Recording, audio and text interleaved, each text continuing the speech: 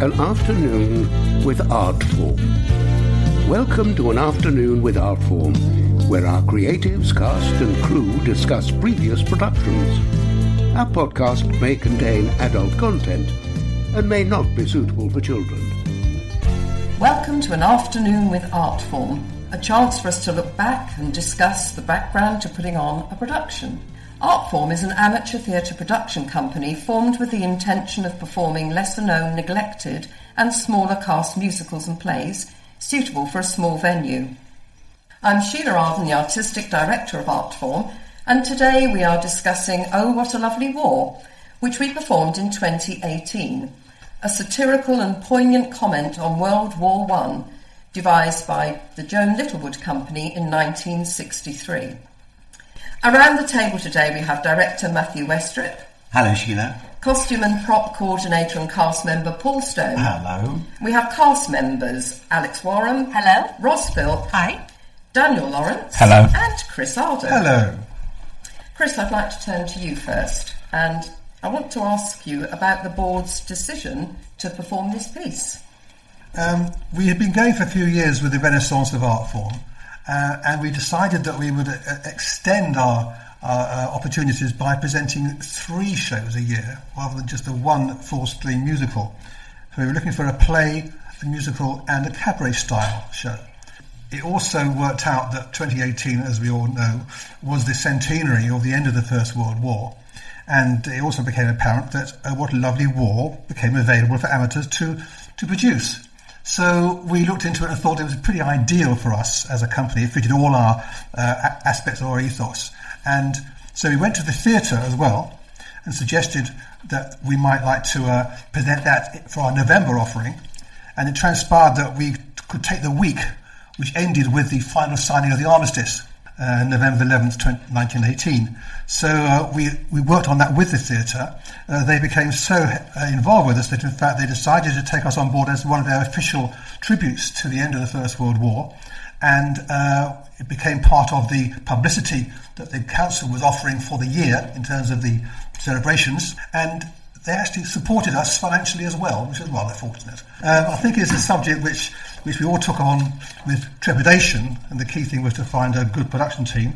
And as we always do, we found the perfect people for the parts, and the rest is history. And in fact, the final performance was on... The final performance was on November the 11th. Absolutely. And it was quite moving. So our production team for this was Matthew as director. We had James Hall as the musical director and joint choreographers Claire Goad and Caroline Essenheim. So Matthew, what were your thoughts when you were invited to direct the piece? Well, Sheila, it was funny because my other half and I were invited round for dinner to your house and Chris's house. And then I read it, and I realised that actually it was a good script, and I probably wanted to be involved. Yeah, I'm always very keen to do shows that... 2 things. One, I think I could give something to and do well, and that have a meaning. I won't just direct something because it's my turn or because, it happens to be there and I've got nothing better to do. And when I was offered to do this, it was something that scared me a little bit because it was a bit of a challenge to take something that wasn't entirely comic, despite the clowns and Piero aspect of it, but was exceedingly poignant by doing it on the anniversary of World War I, let alone with the fact that, members of my family, members of most of the cast family had been involved in something that was so horrific and so awful. So I did take it home, I read it. I seem to remember asking you actually if I could have some time to think about it, and I did spend a bit of time looking at it probably to see if it was actually possible to do, and then decided that I would be a fool if I didn't, because that opportunity wouldn't come round again. Thank you. So we had Matthew and the rest of the production team on board, and then on to the auditions, and we eventually had a cast of 14 for the production. Alex and Roz, can I ask you, what attracted you to audition for the show in the first place? Well, Matthew and I were doing a different show together at the time, and he'd actually brought the script to rehearsal to have a bit of a read through of it and to have a think about whether he wanted to do it or not. And funnily enough, one of my ex-boyfriends loved this show, so I had actually heard of it and seen it before. And And I always thought it was quite an interesting show, and I really like the music for it, and I liked the aspect of it being a really, really collaborative and sort of no stars, and a really, really group dynamic to the show. So I said yes, I would come and audition. Yeah, same here actually. I think that's what sold it to me, the idea that also Matthew said it would be sort of quite, who's going to try and make it a collaborative process as much as possible, because when it was originally written it was a devised piece.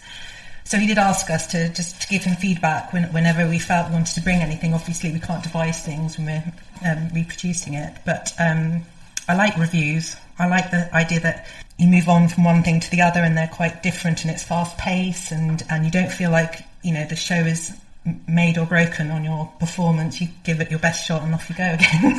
And it's something else comes along and you change. 1 minute you're at the end of a show sort of doing a puppet show behind you and you're being a bit Punch and Judy, and then later on you're doing this very poignant piece which is actually really quite touching, and it's just the pace of it I really like of a review show.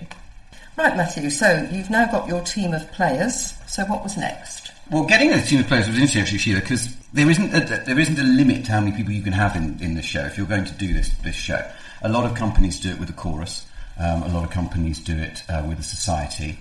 Artform isn't a society, it's a production house, so therefore we could adapt who we had in it and who we didn't. So we ended up having 8 boys and 6 girls, all sparing boys' blushes. All 6 of the girls were leading ladies in their own right. So it was and I remember when people came to see the show, they were quite surprised that we'd managed to get all 6 of these people who would be normally in leading roles in one production together on their own. So we got them all together, and then I got people to audition. This is the other thing that's quite difficult. When you separate the script and look at the script, you realise that there's over 100 parts in the show. It makes it rather difficult because as a director, you can't go to someone who's auditioning and go, look, would you mind auditioning for so-and-so and so-and-so? And they come prepared and they do that. There were only 1 or 2 parts that we had that for. Lord Douglas Haig, the MC who opens the show. But most of the time we did various other bits of audition processes. I then had to ask the company to be very patient with me as I then went and spent many an hour on my dining room table with dominoes with post-it notes stuck to the back of them representing each person's name to divide the show into over 100 characters. And it's not even divided into scenes, so I had to do the same with the show as well. For the simple reason that if you're doing this, you've got to work out how to get people on and off with enough time to change, to put on a costume, and also so that it isn't just Ros, for 20 minutes and then not doing anything for an hour and a half, so that it separates it out and you play to certain people's strengths. So we had a number of people, when I asked, could anybody do an Irish accent? And nobody put their hands up, and I went, fantastic, you 3 boys will do. So a chap called Shane will love me forever for the fact that his Irish accent he always convinced was more South African than anything else. So you do that. So we had to divide them up like that, and therefore we then divided up the rehearsals in that process. So it's not because it is, as Ross says, a review type show, you have to do it in that way. And then because it was the anniversary of the show itself, taking Joan Littlewood's idea of it being a review show and being collaborative, as Ros mentioned, I also got the cast to go and research. So I gave every member of the cast a particular aspect of the war to go and research. So Daniel, for example, had to go and research poetry, war poetry, so Wilfred Owen, etc. Somebody else had to go and research poison gas. Somebody had to go and research the Battle of the Somme. And then what we did was, before the rehearsals, we would get that person to stand up and just literally give a 5-minute presentation on it. Because you realise, 100 years later, that there's nobody left who remembers this conflict. There's nobody around who fought in it. So we don't know it as well. So you have to remind, particularly younger members of the cast, you have to remind them how awful it was. So it really was a collaborative process, and they were wonderfully patient as a company as we changed and adapted, and I think we made it with the songs that everybody got 1 song each to sing on their own, as well as chorus work, so that everybody got a fair crack of the whip. And just to say, from a performance perspective in rehearsal room, doing that kind of research means that you can ground everything you're doing in an understanding from where it's coming from. So that kind of research is vital, because although you may be sending it up at certain points because Joan Littlewood wants you to laugh at the absurdity of war, it means that it's always coming from a place of understanding. And I think that's the ultimate thing that is going for truth, because at the end of the day, what she's looking at is the absurdity of truth. So unless you know what that truth is, it becomes very hard to chastise. While you're there, Daniel, for any listeners here that don't know the piece, could you fill us in a bit about the songs and the music and what was used? So the songs are period appropriate. They are adjusted lyrically and things. It's nothing new to take songs in this manner to reflect period. So something like Noel Coward's Cavalcade, he used songs like It's a Long Way to Tipperary, etc. And some of the songs in that are in this. And he does that all the way through Cavalcade by taking numbers from the 1920s, the 1900s. But in Oh What Lovely War's case, it was inspired by a Charles Chilton radio series that combined statistics about the First World War with versions of the songs from the time, with lyrics from the music hall and things that weren't necessarily true. So you have this mishmash of the authentic lyrics and send-up lyrics, which there's one very poignant moment in the show when they do that with a particular hymn. And so the songs have an element of not only truth and period setting, but you're therefore hearing lyrically the voices of the age as they would be seen by the men at those points. And then to take it one step further, Littlewood also uses German versions or things like that, because the war was so encompassing, because it is a world war. So you have that, and the idea is that either the sincerity of the song therefore juxtaposes against the brutality of the statistics, or to mock the statistics. It depends at what point it's happening. So, but the music therefore always means that when we talk about a review, I think it's more appropriate to say music hall, because that's the thing that it's kind of basing itself on, because Littlewood didn't want to do anything war-based first. And funnily enough, I think, I'm happy to be proven wrong, but I think the music was one of the first things that sold her the idea when they took it to her. They worked through the songs first. I think it's fair to point out that a vast majority of the songs actually are reproduced in old-time music halls. If you've seen the old-time music hall or performed to them, as look quite a few of us have, you'll be very, very knowledgeable of these songs in isolation, but now putting them into context and showing how they're actually sung by the combatants in the trenches, it makes them much more poignant. Cast members, is there a song that stands out for you so that listeners can hear the titles of some of these songs? Keep Home Fires Burning, which Alex sang so beautifully. She's such a pretty voice, and it came just after quite a funny, sort of slightly Victoria Wood-esque skit. And it's the juxtaposition of whatever came before, and then suddenly there's this rather silent moment, and this one solitary woman having to be very brave, as so many people would have had to have pretended to be brave and possibly crumbling beneath it. And it was just very... I don't know how she managed to do it, because us other women had to join in halfway through, and by that point my throat was really crusty. So she's singing this really beautiful line, and I joined in. That's the song that I remember most. I think that's a very good point actually made there, was the fact that these poignant songs come after a piece of intense comedy or slapstick.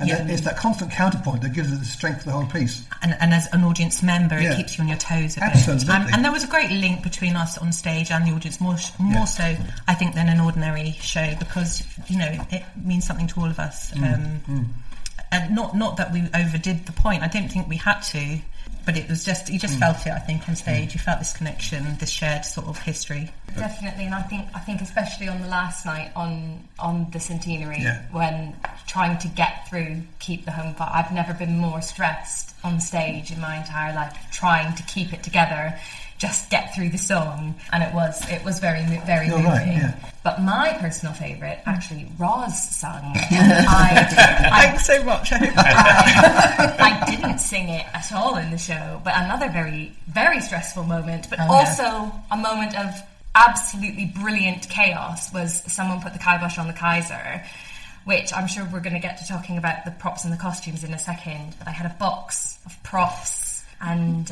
Sheila very kindly was organising it backstage, but it was a moment of pure stress to make sure that every single prop was in this box for this fast-paced, chaotic scene, to make sure you had the right hat on or the right prop in your hand while Roz is beautifully the lyrics. Singing away up front to go with the story and the lyrics, and it was probably both my favourite and least favourite moment in the entire show. And it's funny that you say about the chaos in terms of that, and then you get more calmer numbers to let it breathe, so things like Roses of Piccadilly.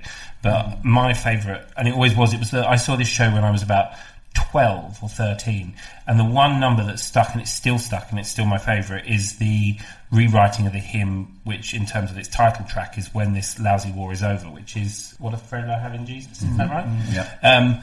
And I've seen it done several ways, and that number always just strikes either very funny, but funny in the way that you can't laugh because it's so brutally awful, or really quite sad. But it's the brilliance of the piece where there are no props. There is nothing else other than the bare bones of what is being done with that number. So I've seen it done where the boys are singing it raucously. I've seen it done where it's done really sincerely, but the army generals can't do anything about the send up the boys are doing.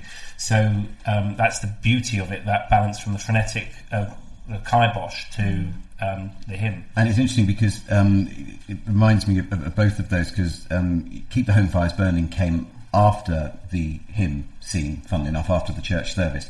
And to try and make it funny, because that comes quite late in the show, and you notice as an audience member and as a director that the show starts off incredibly funny. There are gags galore at the beginning, at the top of this show, and I mean it's brilliantly done, the piece, and constructed, because the laughs just gradually disappear little bit by little bit by little bit by little bit until you get towards the end and Keep the Home Fires Burning, and it becomes rather poignant. And when we, so for example, to try and make it funny before Keep the Home Fires Burning, when everyone was in tears in the audience, Paul Stone was playing the vicar, and I got Paul to wear comedy teeth, and make him so that he couldn't pronounce the Dalai Lama and pronounce it as the Dalai Lima, and make it terribly inappropriate. And for all our listeners out there, for a visual representation, Paul managed to make himself look like the vicar from The Curse of the Were-Rabbit with Wallace and Gromit. So that's the image you want. That's what he looked like. And then when we did Kibosh, weirdly, what happens before Kibosh is there is a cavalry charge before that song, where the cavalry are gunned down. We left them on the floor on the stage. We then brought a sheet out and made these girls do a puppet show with those props, and we did it like Punch and Judy. And then the boys got up. The sheet was then taken away, and we were left behind the sheet with one German and one French soldier, who then read original letters that had been sent from the front to the respective camps.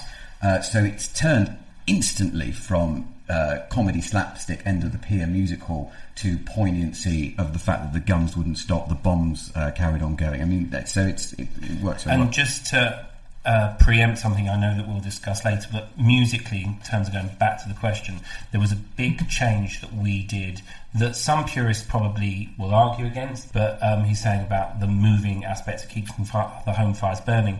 Littlewood then returns with a more upbeat number at the end, but because of the poignancy of the date, Matthew decided to take it another way with James musically to have an impact, and that's something I think this piece allows, is for you to work on it as a workshop should be. For me, it's not particularly difficult to understand that the song that moved me most was actually at the very end of the show, when we just all stood there and sang "And When They Ask Us." And I think I wasn't alone, with tears in our eyes, and the audience was just falling apart, weren't they? They were melting away, because it was such a moving moment, very poignant and solid, and very, very, very moving. At the end of the show, Littlewood gets the entire company to come back on and sing "Oh, What a Lovely War" again, particularly the 100 years, particularly on the Sunday, which was the 100th year of the armistice. I mean, I'd been at a remembrance service up in town and travelled down for the afternoon performance. It was so hard-hitting. I mean, it really was. People were in tears. And what we did at the end of it was the chaps put their hats on the floor. They left the stage. we had a poppy drop, and there was no curtain call. And I asked the company, I said, are we happy with the fact that you are not going to get applause at this? Are you happy for not coming and taking a bow? And every single one of them said, no, it's absolutely right. And I remember, a friend of ours, Robin Kelly, and people were coming out, literally floods of tears, going, what have you done to us? And that's the whole point of it. The whole point of it was for that 100th anniversary, you wanted it to finish, and it felt wrong in that moment to have everybody come back and claim their applause. Well, it's because I think sometimes in theatre, and this is something that all performers are guilty of, that you can sometimes, it becomes about you a little bit. And there's a Japanese theatre practitioner who says that you should give 80% of yourself to the audience and keep 20% to yourself, so that you're giving more. And I think that was the decision, certainly for this piece, that applause would make it about the company, and what we as a company, I think the girls would probably agree, is that we weren't doing it for us, we were doing it in remembrance of them. So the whole point is it is about them and not us. And I think that really shows that it was a collaborative ensemble Absolutely. piece, and that no one wanted to put themselves forward as a star or having more than anyone else, and that it was a completely and utterly group collaborative piece. And yeah, I think we were all very much in agreement that we didn't feel the need for it. Absolutely. And I think that was set at the very beginning of the opening as well, wasn't it? So yes, Row Row Row, the opening number, and how it was very joyous, very funny. Throwing all that to the audience. I suppose us knowing, perhaps people hadn't seen it before, maybe as well. What was coming? This was the spring. This was the fall before the war and the end of the Piers show, and the happiness and the joy, and it was going to be sucked out of it. Well, they weren't expecting anything when I turned up doing my best Esther Williams impression. Yes, we put you on a little trolley, didn't we, that you could move furniture with. I had a very glamorous array of spinning caps. I could choose any floral ones I liked. I also got one of the men to dress up in drag like a very ugly woman, so it was all just You to always set the have tone. a man In fact, I do always have. In every production I do, I have. RuPaul's going to be calling anytime soon. That's very unfair. So we've talked about the songs in some depth, but we did have an orchestra. We have restricted budget, we have restricted space in the studio. So Matthew, how did we resolve that? At the Catford Broadway where we did this, you're right, actually there is restrictive space, and Artform is a small production house. Also the capacity of the Catford Theatre is between 80 and 90. 85, yeah. So it's poor man's theatre, you could argue, which, when done properly, is brilliant. It's the audience to decide whether or not we did that. But we decided that what was important with this was that, we needed an orchestra because you need the bugles, you need the kit, you need there to be a little bit more of it. So what we did with the orchestra was 5, I think, wasn't it? Including the MD. We bought a Artform's Baby Grand electric grand piano in. We got the boys to dress up in dinner jackets, and we got the girls to dress up in cocktail dresses, so that, because, as Paul mentioned a moment ago, we made this like a sort of an end of the pier, quite similar to the film, the John Mills film, Richard Attenborough film, which, although the play is very, very, very different to the film, I quite like that aspect, and thought that would make it easy to set it there. So that's what we did. So we put the orchestra shoved away in the corner, and they work very well, actually. And it really helps to elevate those songs, because those songs were played and written with that sort of chamber band in mind. Can you then move on to the end of Piers show visuals and how you made your decisions about the set and the way you wanted it costumed? Yeah, you and I went for a drink in Blackheath, I think, a glass of wine in Blackheath, and we were talking about choreographers at the time. And you said to me, Matthew, have you decided on what you want to do for a set? And I looked at you and I went, absolutely, Sheila, yes, I have. And I think I drew it on a napkin, and I was making it up as I was going along. Funnily enough, in the script, it tells you to do Piero costumes, which we'll get onto the costumes in a moment, I'm sure. But it says there are 4 blocks on stage, there is a projector, and that is it. So we had the 4 blocks, we had them made, we then painted them black and white and dazzled them like they did with the ships in World War I to stop the enemies being able to find them on the sea. And then we had 2 archways made by a lovely chap called Eddie, and with trellis on, if we put some lights in them as well. And they were on casters, which I remember at the time, people look at me going, oh God, you want something that's going to move around, it's going to be a nightmare. And having re-looked at some of my notes of this, I realised that those things moved around the stage a lot. They did indeed. And they were used, particularly in the second half, that they were used for the backdrop for the Emmeline Pankhurst scene. They were then moved by the company to create tunnels for the Irish to go through for something else. And so we used them in that aspect to try and create some form of sense of movement and change to different scenes, because as Ros mentioned earlier, it's fast paced, but some of the scenes are difficult. Some of the aspects of it are quite hard for a modern audience to get, and if you don't know who some of these people are, it's the director's job to help try and move that along so it becomes easier and more accessible. So that's what we did. We made it very simple, and we had a cloth for the projector where we projected the pictures, which are given to you as part of the rights, and the ticker tape information, which gives you all the facts and figures of the deaths and things, which, going to the poignancy that everyone's spoken about, while that's happening, while they're talking, singing, I don't know, He Wore a Tunic, for example, and all having a lovely dance on stage, behind it says 500,000 British men died at the Battle of Arras, no gains made. And you could hear the audience gasping. And what was very interesting is none of the cast saw those projectors because they never looked back. So it was only once or twice did people actually see what was going on behind them and realising the sheer horror of the numbers that were racking up. I'd say from a performer's perspective, and actually if anyone's thinking of doing this, I would possibly suggest doing the same. None of the cast ever saw the projections, and funnily enough, I think it was quite nice blindly being unaware of what's going on behind you, because ironically you're echoing what was going on at the time, that they were blindly unaware. So it means then you can give yourself more in terms of being in the moment, like dancing to the Tunic number for that, and you've got the joy, and then for coming out of the performance and the matching the music without going, oh God, I've got to echo the sentiments behind, and therefore you get that beautiful juxtaposition of the two, which is what Littlewood is aiming for. So the projections, they're a given with the piece. You can't do the piece without the projections. So No. Anybody considering this, you have got to consider how you get your projector, where you get it from, if you can afford it. Chris, can you talk a little bit about Artform acquiring their projector? Yes, we perform in the Studio Theatre at the Broadway Theatre in Catford, and it is rather limited in its technical facilities, to say the least. But however, as we've all acknowledged, an essential part of this production is the fact that you've got the counterpoint with the visuals and then the performance, the visuals that only the audience can see. So we had to consider how to actually project these moving images for the ticker tape and the slides of the carnage that was being experienced.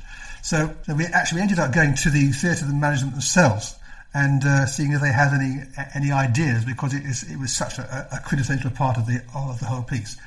And by luck, there is a company that supplies the theatre anyway. We ended up actually having a very high standard of projector, and also we had to have a special cradle for it for health and safety reasons, to hang from the back of the lighting grid. It's also worth saying that the projector had to be extremely high intensity, because the images had to bleed through the normal stage lighting but still be visible at the back of the playing area.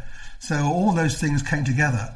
One of our board members, who was a bit techie, managed to include the moving ticker tape, which is normally a separate piece of equipment, but incorporate the ticker tape and the images onto a computer program, and that they could be operated from the sound booth and lighting booth, so that whole thing sort of was in theory seamless. That's I think certainly it worked. a main consideration if you're considering putting on this production. Yeah, you have to. Yeah. Paul, you made the screen, didn't you? I did, yes. We were very lucky to have some fabric that we had from another society that they donated. Nicked. And Borrowed. yeah, I think it was. It was dust sheets, wasn't it? Dust sheets. Yes. Screen They were dust sheets from Bromley Plan's production of Sideshow, which had just finished before, That's which it. Matthew sat there and went, ooh, can I have those? But very effective. Very It was effective. in keeping, wasn't it? It was very in keeping. Yeah. Matthew, about the lighting, what sort of decisions did you have to make about the lighting? There were a couple of things we wanted to do with it. You had to make it the difference between the various scenes that we devised and to try and make it atmospheric, as you do with every production that, or anything you put on, and relevant to what we were doing. One of the things we did do, when I was doing my research for what Joan Littlewood did, there's a scene in Act 1 where it's in the trenches, and there are, I think, about 5 or 6 boys in the trenches on the British side. And she gets the German line isn't on the stage. The German line, she even says in her notes, should be as far away in the theatre as possible as you can get for that person to sing Silent Night. So we put Daniel in the dressing room, back away from everybody else. But she also said what she did was she turned all the lights off. So she had it completely dark on the stage for this, because of course, naturally, during World War I and out there, it would have been pitch black apart from the occasional lights. So what we did was we used a slightly blue hue, and then we just had tea lights in lanterns that we used. So, it was a long scene. It was about a 7-minute scene. And so the entire audience were in complete darkness pretty much while we had this scene playing out. And I remember during one of the rehearsals, when we were doing it in the Village Hall, I went halfway through the scene, I went and turned the lights off in the hall. And everybody sort of panicked, went, what's going on? I went, that's what it's going to be like, boys. And it is so weird because as actors, we look at each other and we get our cues from how someone's looking at us, or how, that's what we do. And the minute you take that away, it's fascinating because people suddenly go, I can't remember, I don't know what my lines are. So that's quite useful if you're going to do that, to try and play with that in rehearsal. I'll tell you what, in that scene, the audience was so quiet you could have heard a pin drop. They were concentrating, really in it. So the end of the Pier show setting meant that you wanted the characters in Pierrot and Pierrette costumes as their main costume all the way through, with accessories to denote the different characters. So Paul, you and I were on costumes. We were. It wasn't easy to find them, was it? No. We started off sort of having a look to see if we had anything. Then we contacted somebody down in Dartford. Yes, we used a local costumier, and we got the ladies' dresses, which I think you quite liked, ladies, didn't you? They were more forgiving than you would think. These white costumes. You all looked really attractive and comfortable in them, didn't you? Yeah, they were fun as well. Yeah, but you couldn't find enough men's. We had a problem with the men's, didn't we? I think I went up to a costume sale as well to see whether I could get something. We were all over the place. There wasn't anything there. So we, in the end, decided to make some. You made them brilliantly. So I think we acquired 4 in the end, and you made another 3, so that all the men did look identical. Yes. And there were a couple of scenes. Well, there's one particular scene with Daniel where the costume had to be taken off of him, ripped off. And underneath he was in a battle dress, weren't you? That was the only one we used in the whole production, wasn't it? The only full costume. Yeah. And we also had some beautiful sashes. That was made by Alex Horner, I believe. It was absolutely well remembered, Paul.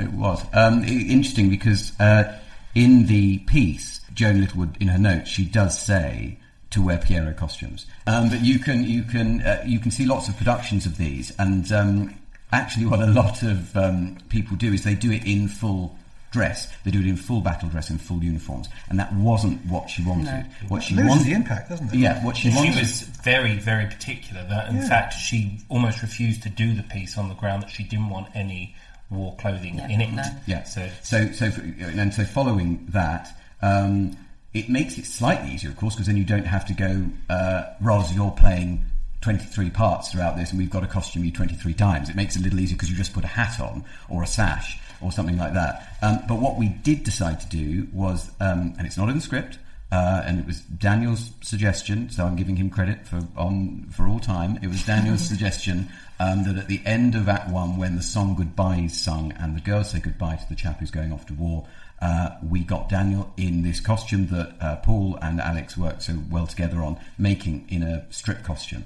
Pierrot costume, and underneath was the only time in the entire show where we had a full military World War I uniform, and it was the only times where we had a gun, because everything else was fake. They were either made up of wood or fake bits and pieces, because everything else was as if, when there was a drill scene, it was golf clubs, tennis rackets, umbrellas. The whole thing was, it was a play. The whole point of Joan Littlewood was, it was children. It was a comedy Pierrot show. So, but if you do it with just one little point, and you could feel the audience suddenly going, oh God, oh, it's really happening, that's awful. Well, it's that glorious theatrical technique of shocking the audience to make them wake up, because I have to say, from a performance aspect, I love my Pierrot costume. It was the most comfortable thing I've ever worn. I asked Paul to make me a personal one so I could wear it at home. But the idea was that to not let them get too comfortable. I think that's what Matthew was going for, and it was. So the idea was a reveal, because they're sending the chap away to war, and so then to have all this just white and black, and then maybe a splash of colour because you're wearing a sash of the flags, to then be torn asunder down the centre. Suddenly real, isn't it? Yeah, I think that's what it left the audience, was just to shock, and then to go back into comedy again. And I think that's the ultimate thing about comedy, is that rise and pitfall.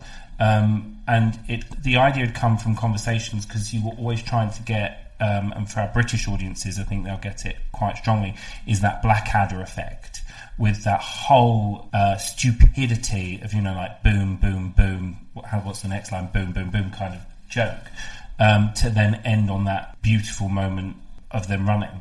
And that was how to address that. I mean, that's the joke in Blackadder Goes Forth, isn't it, where he says, is the plan of the war that we're just going to keep fighting until everybody's left, except for Lord Haig, Lady Haig, and their tortoise alum.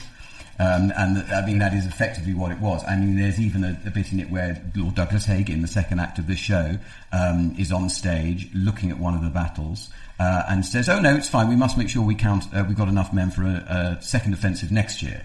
But we've lost 300,000 men. So no, it's absolutely fine. The morale of the men will be not a problem.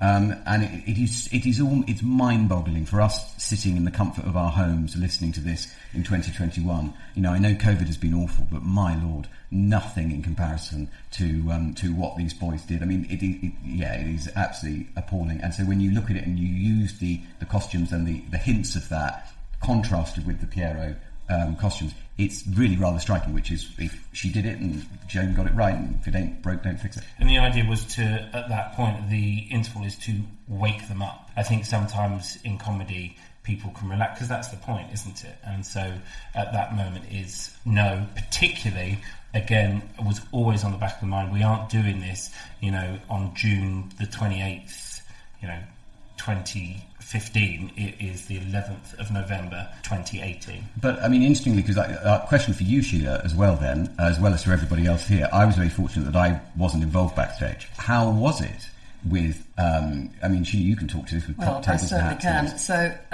the hats which denoted the different characters, there were also multitudinous props which were needed for how many scenes, Chris? 27 scenes? 29 I've got here. 29 scenes, and many people, Chris still has his spreadsheet of where he had to go for which prop.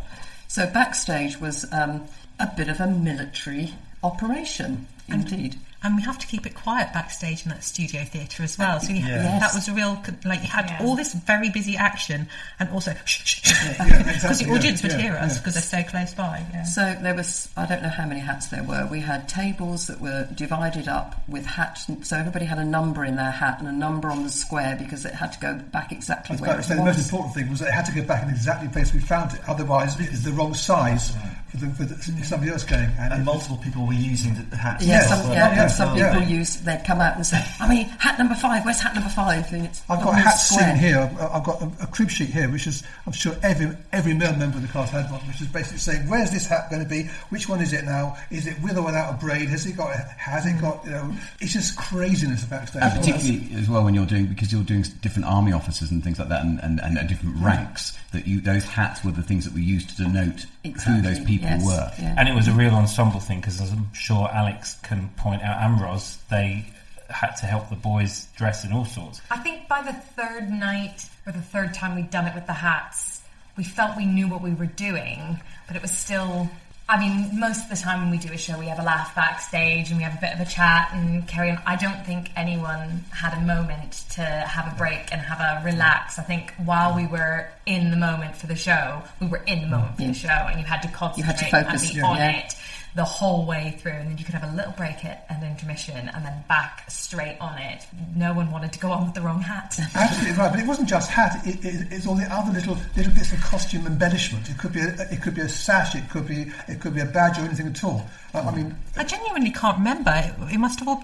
Was I helped? Did I just let everybody else do it? You dressed me at one point. I had the two glamorous ladies here had to dress me whilst I was singing in German, and we all know my German goes via Croydon. So that's I genuinely can't remember. And funnily enough, it's funny actually. Only now talking about this, it's weird how what you remember about it. That I did do props one night. You did, because so that I could watch it. Yes, I let you watch it. I think it was a Saturday night or something, so you could watch Krista.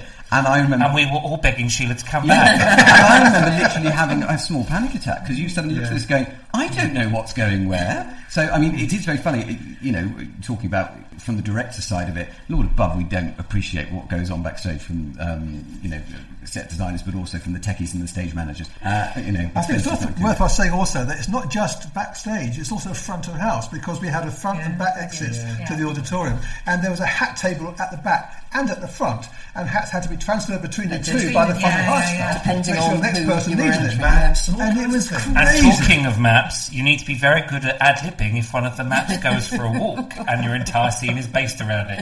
So you need to be very comfortable with each other. Hence why that ensemble feel is so good, because there was a prop that went missing, and the look of fear, and Paul just beautifully, as a general, managed to overcover the missing map. Absolutely. What did you do? I don't remember this. Oh God, I don't remember. Lots of rhubarb. I think I found a menu from backstage and used that instead. Right. But I mean, on the point of costumes, they were multitudinous, as we know, but they had to be absolutely correct, and that comes down to detail of planning for each character that was presented.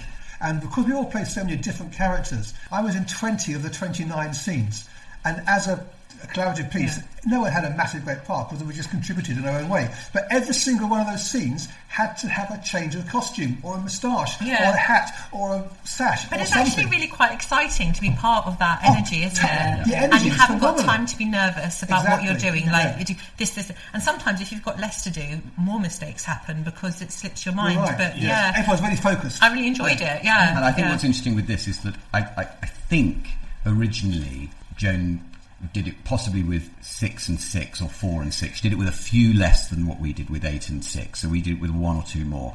However, I wouldn't, if you could get away with it, do it with many more than that, because there is something so wonderful as an audience member watching an entire company who are constantly doing something. Yeah. They're only off for a very small amount of time, and if you get that group of people together, as Ros just said, it's such an ensemble feel. Everybody was invested. And we Absolutely. keep saying about changing costumes. Funnily enough, we weren't changing costumes. So for people that are used to quick costume changes, actually, you're not changing costumes at all, but it is those signs and symbols of what period which country you're in if you're wearing a...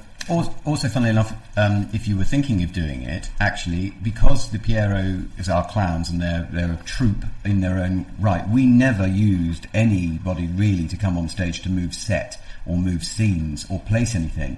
The set and the scenes were moved by the cast. The costumes and the props were moved on and off by the cast, which is a lot of pressure on the cast, but it also means that it's a continual flow of the company. Right, well, we're coming towards the end now, so I want to now just turn to an original idea that Matthew had to connect us with our local community.